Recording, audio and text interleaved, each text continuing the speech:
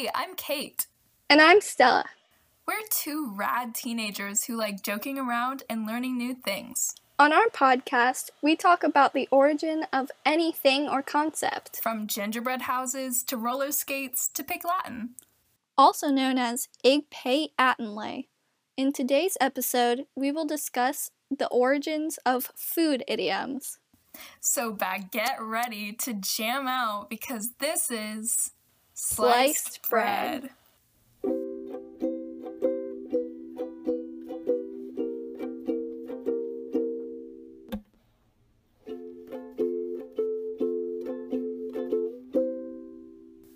Hey everyone! Hey guys! This is going to be our first episode of our new podcast, Sliced Bread, as you already know. Yeah, and we're really excited and also kind of awkward, but it's okay. Yes. All right, so as you've already heard, the reason for our episode today is going to be about food idioms. And we chose that because the name of our podcast that we chose, Sliced Bread, is actually based on the idiom that you probably know. The best thing since sliced bread. Yeah, so we're going to start out with the origin of that one. All right. So, the best thing since sliced bread means that something is really awesome. It originated in the United States of America in the early to mid-1900s. Slicing bread was, of course, something people have been doing for a long time. But the first machine bread slicer was made by Otto Rohwedder in 1928. His prototype in 1912 was destroyed in a fire. Many bakers were critical of his new machine. They thought the bread would go bad if it was sold pre-sliced, and they thought people wouldn't want to buy it that way. But by the 1930s, sliced bread was used in pretty much every U.S. town. The brand Wonder Bread was the first major company to endorse sliced bread.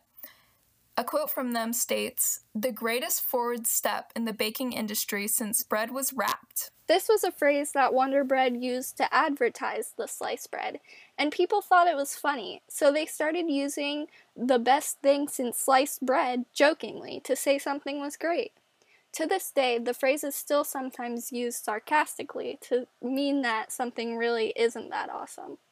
So that's the story of the greatest thing since sliced bread, our first food idiom. Pretty short and sweet. We chose this for our name because we think we're pretty awesome and the best thing since sliced bread. The name sliced bread is also the perfect balance between having real meaning and totally being random. All right. From here on, we're each going to do our own idioms and afterwards reflect on the story. I really need to do like chorus warm-ups before these. Okay. So our first idiom that I'm going to be doing is hear it on the grapevine. So this idiom is used for rumor or gossip, so it's not exact fact. So an example would be, I heard it through the grapevine that you and Bob broke up. I don't know who Bob is, I just made that up. Anyways, it was originated in the United States of America, and the reason is that it was derived from the appearance of a telegraph pole being similar to the objects used to train grapevines in vineyards. For example, some methods were called cane pruning, which was a more difficult technique for cooler regions, and it restricts growth to be only the main trunk. And also spur pruning, which was for warmer regions. It was easier, and it allowed branches to stem off. So those are some of the methods that they used. Anyways, the telegraph was a machine that was mainly developed by Samuel F.B. Morse. He was the inventor of the Morse code.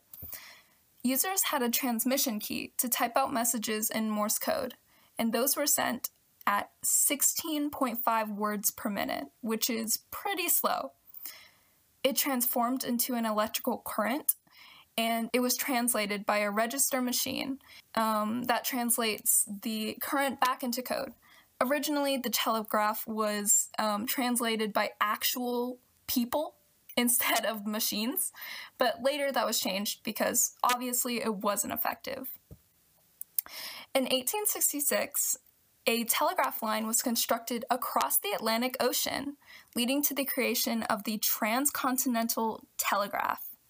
So this cost $7.40 for every 10 words. So that would be around $210 now, which is pretty darn expensive.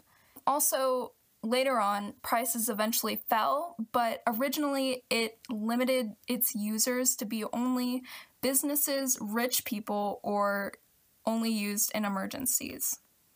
So in short, due to the telegraph pole's similar appearance to a grapevine and its use to communicate, the idiom "hear it through the grapevine" was formed. Something sort of strange, however, is how many didn't even use the telegraph because it was so expensive, so you couldn't really gossip back then. Anyways, some of the sources that I used were History.com and One Stop English. I've had the song "Heard It Through the Grapevine" stuck in my head every single time I researched this idiom because, yeah. I probably would too. Yeah. That was not what I was expecting. I thought it would have something to do with, like, people working to make wine or something. I don't know. Wherever people work with grapevines. Yeah. Yeah, it's kind of a weird origin. So it's like on a telephone pole, you know, like the ones there are today. You know how some of those poles have the things sticking out? Is it kind of like that, or did it look different? No, it did look like that. Those things would be referred to as spurs on the actual things. So they're basically these like little things sticking out. It's hard to describe them because a lot of the like objects didn't really have an exact name back then, so. Well, very cool. Thank you. Alright, so for my idiom, the first one, it's actually kind of a double whammy because there are two idioms that mean the same thing and they came from the same place, and this is piece of cake and cakewalk, which essentially mean it's easy. They're used as nouns in a sentence. For example, that jog was a piece of cake, or my brother's homework is no cakewalk. They're commonly used both positively and negatively. So these phrases originated in the United States. It's first recorded in the book Primrose Path by poet Ogden Nash, who said, "Her picture's in the papers now, and life's a piece of cake." But the phrase itself came from before that, so we're talking like mid-1800s. Which, as you'll notice, was unfortunately a time when slavery was still legal. Plantation owners held events called prize walks, where their slaves would be paired up to compete. The couples would take turns walking in a square around the room, trying to be the most precise and graceful looking, and improvise dances along the way to try and, get the most attention. And the prize for the winning couple was a cake. And the cake would be presented by the plantation owners, who were actually the judges. Unknown to the usually white plantation owners, the black participants would oftentimes be mocking the attitude and motions of white dances influenced by the stiff European style of dance. So prize walk dances also influenced the cakewalk dance.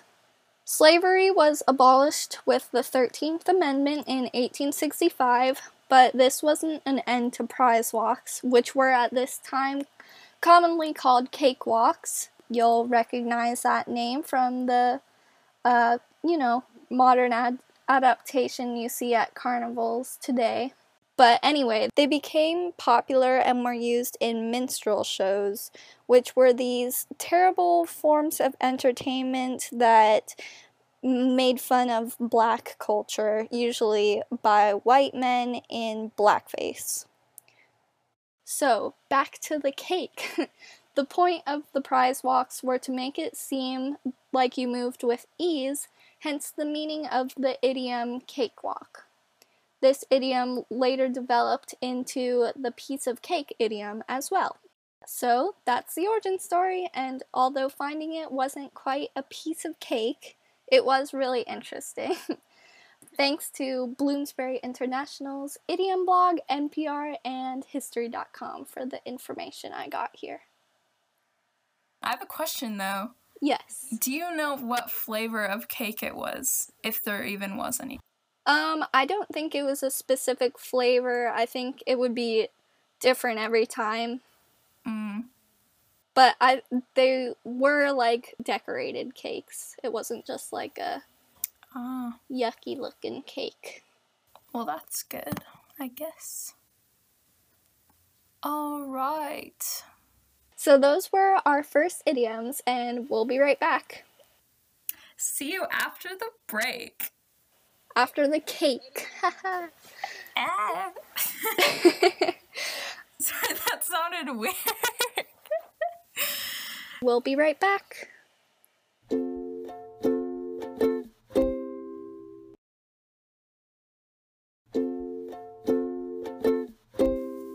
Alright guys, we're back.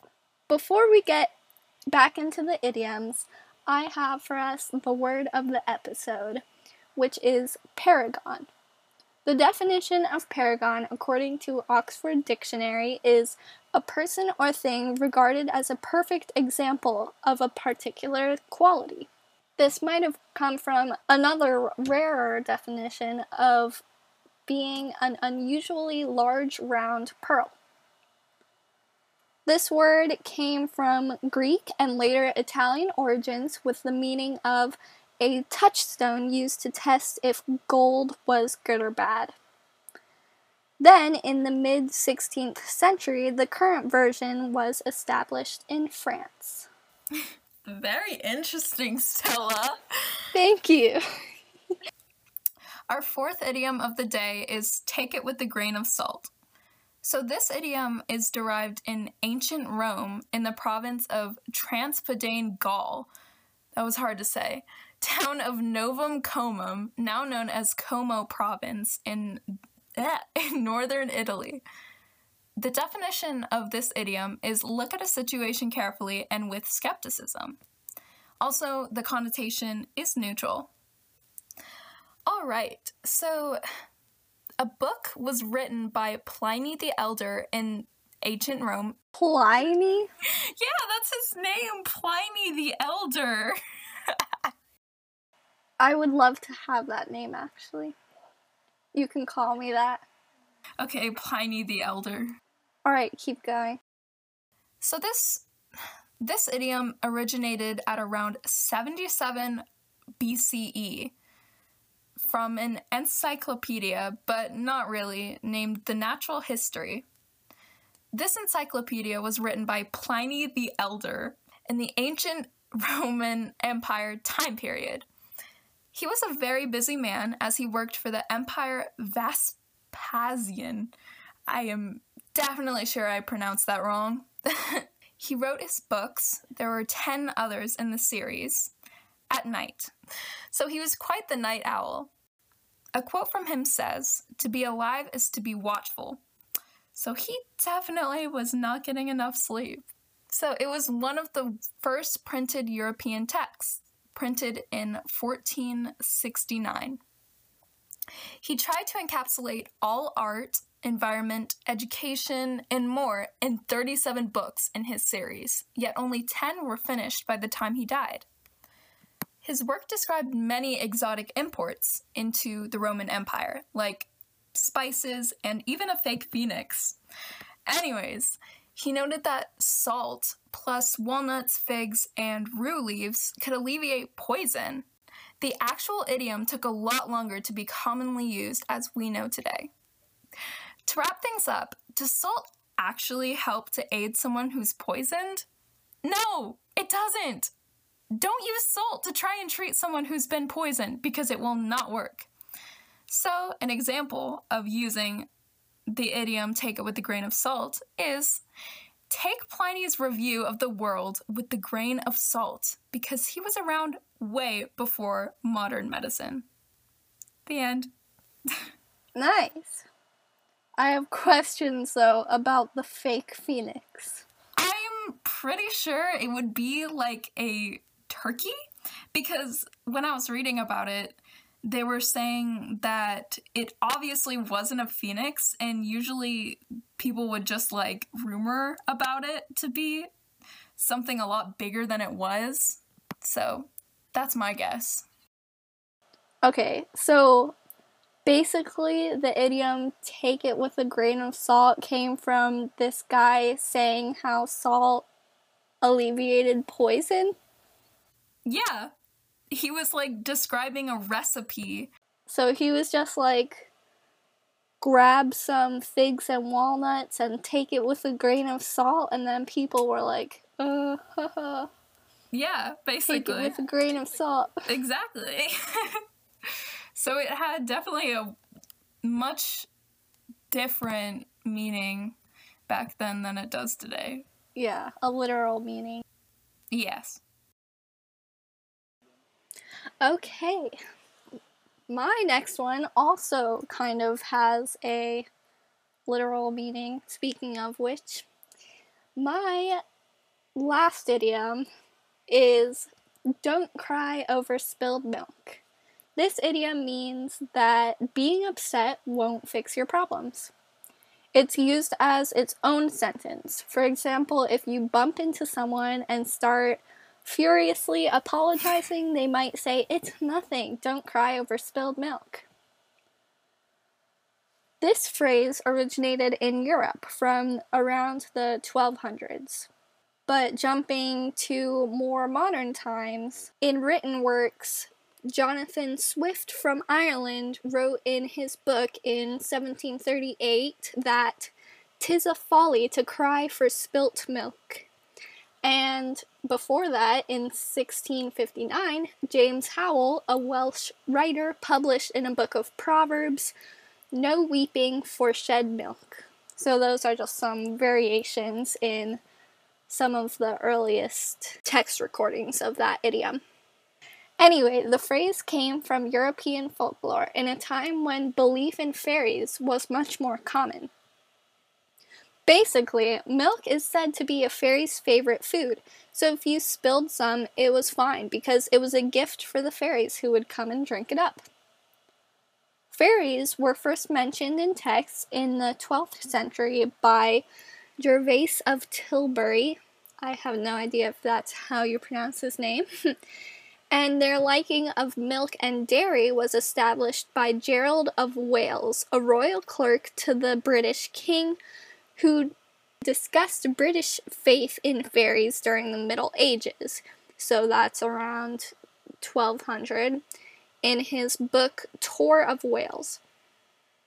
People honored fairies with shrines of food and milk, and they were fearful of the mischief or curses any fairies would inflict on them, so it was better to keep them happy. One specific type of fairy, like a pixie, is the most what you envision when someone says the word fairy, but it could refer to like any type of mythical creature, and one example of this is something called a brownie. People would actually intentionally leave milk out for them, and at night they would come in and drink the milk or eat whatever food was left out and then clean the house. That sounds like a pretty good deal to me. In conclusion, it was no big deal if a little milk was spilled because it could be seen as something other than a spill, rather a gift for the fairies. My main sources here were 5 Minute History and the British Fairies website. All right, I have a question. Yes. My question is, what kind of milk would the fairies prefer, do you think? Would it be like goat milk or cow milk? Or do they just not care? I have never met a fairy, but I think that either would be fine. I know there were lots of stories about fairies who would like go in and steal milk from the cows in like people's farms, so probably cow's milk. I really haven't heard anything about goat's milk, but I don't think it would make a difference. Interesting. Also, what is this? No weeping for shed milk. Like, imagine being remembered for a quote like that. I mean, it's just another way to say don't cry over spilled milk. Shed milk. It reminds me of tears when you say the word shed. Yeah. All right. So I guess we'll jump into our last idiom of the day, and that is my idiom, a hot potato. So the definition of a hot potato is an issue that is widely disputed and many don't feel comfortable discussing it. So like politics at the dinner table, stuff like that. This idiom is pretty similar to the elephant in the room. We're not really sure of the exact origin location, but one of the first uses for this idiom was in a memoir written in Chicago called The Recollections of an Eventful Life by Chief O'Neill. The idiom comes from the 19th century from the phrase, to drop like a hot potato. When potatoes are boiled, they will be pretty hot because they have a considerable amount of water still inside them because they're 80% water. That's a lot. So anyways, this idiom had a really short origin story, so I kind of went down a wormhole of potato facts and potato stats. So here you go. The average American eats 110 potatoes a year. I'm definitely not going to pronounce this right, but Peter Dowdeswell in 1978 set the record for fastest potato eating, which was 3 pounds of potatoes. In how long? In 1 minute and 22 seconds. Man's really eating so many potatoes. Okay, my last stat. 55% of potatoes grown in the US become frozen French fries. Yay! So that's the end of the origin story of a hot potato. And also my source, the main source that I used was nppga.org. I'm such a kid. Okay, this is kind of unrelated, but do you remember when our 8th grade math teacher would say, I'm going to drop you like it is hot? I remember that. I remember him, yeah. He was my favorite math teacher. Remember how he had a tiger? No. Wait, yes, I do. Okay. Alright, and also I have a question for you. Alright, what's your question? How many times can you say the word potato without laughing? Okay, let me try. Potato, potato, potato, potato, potato. 5. I don't know why it's so funny. It's not. All right.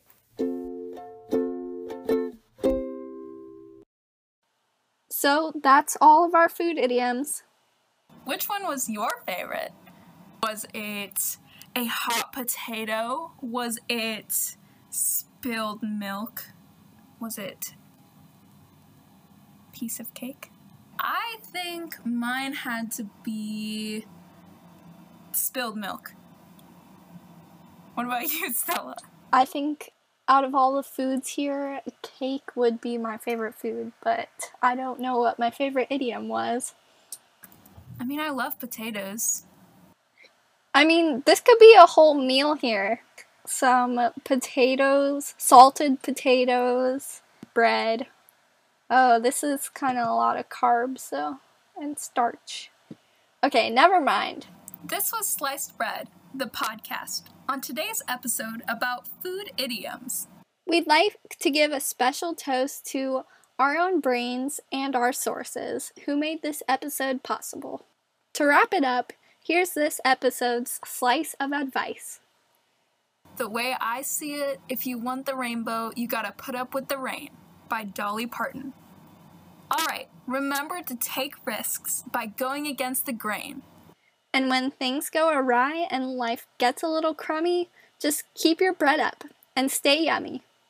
Thank you so much for listening, and make sure to tune in for our next episode. Bye!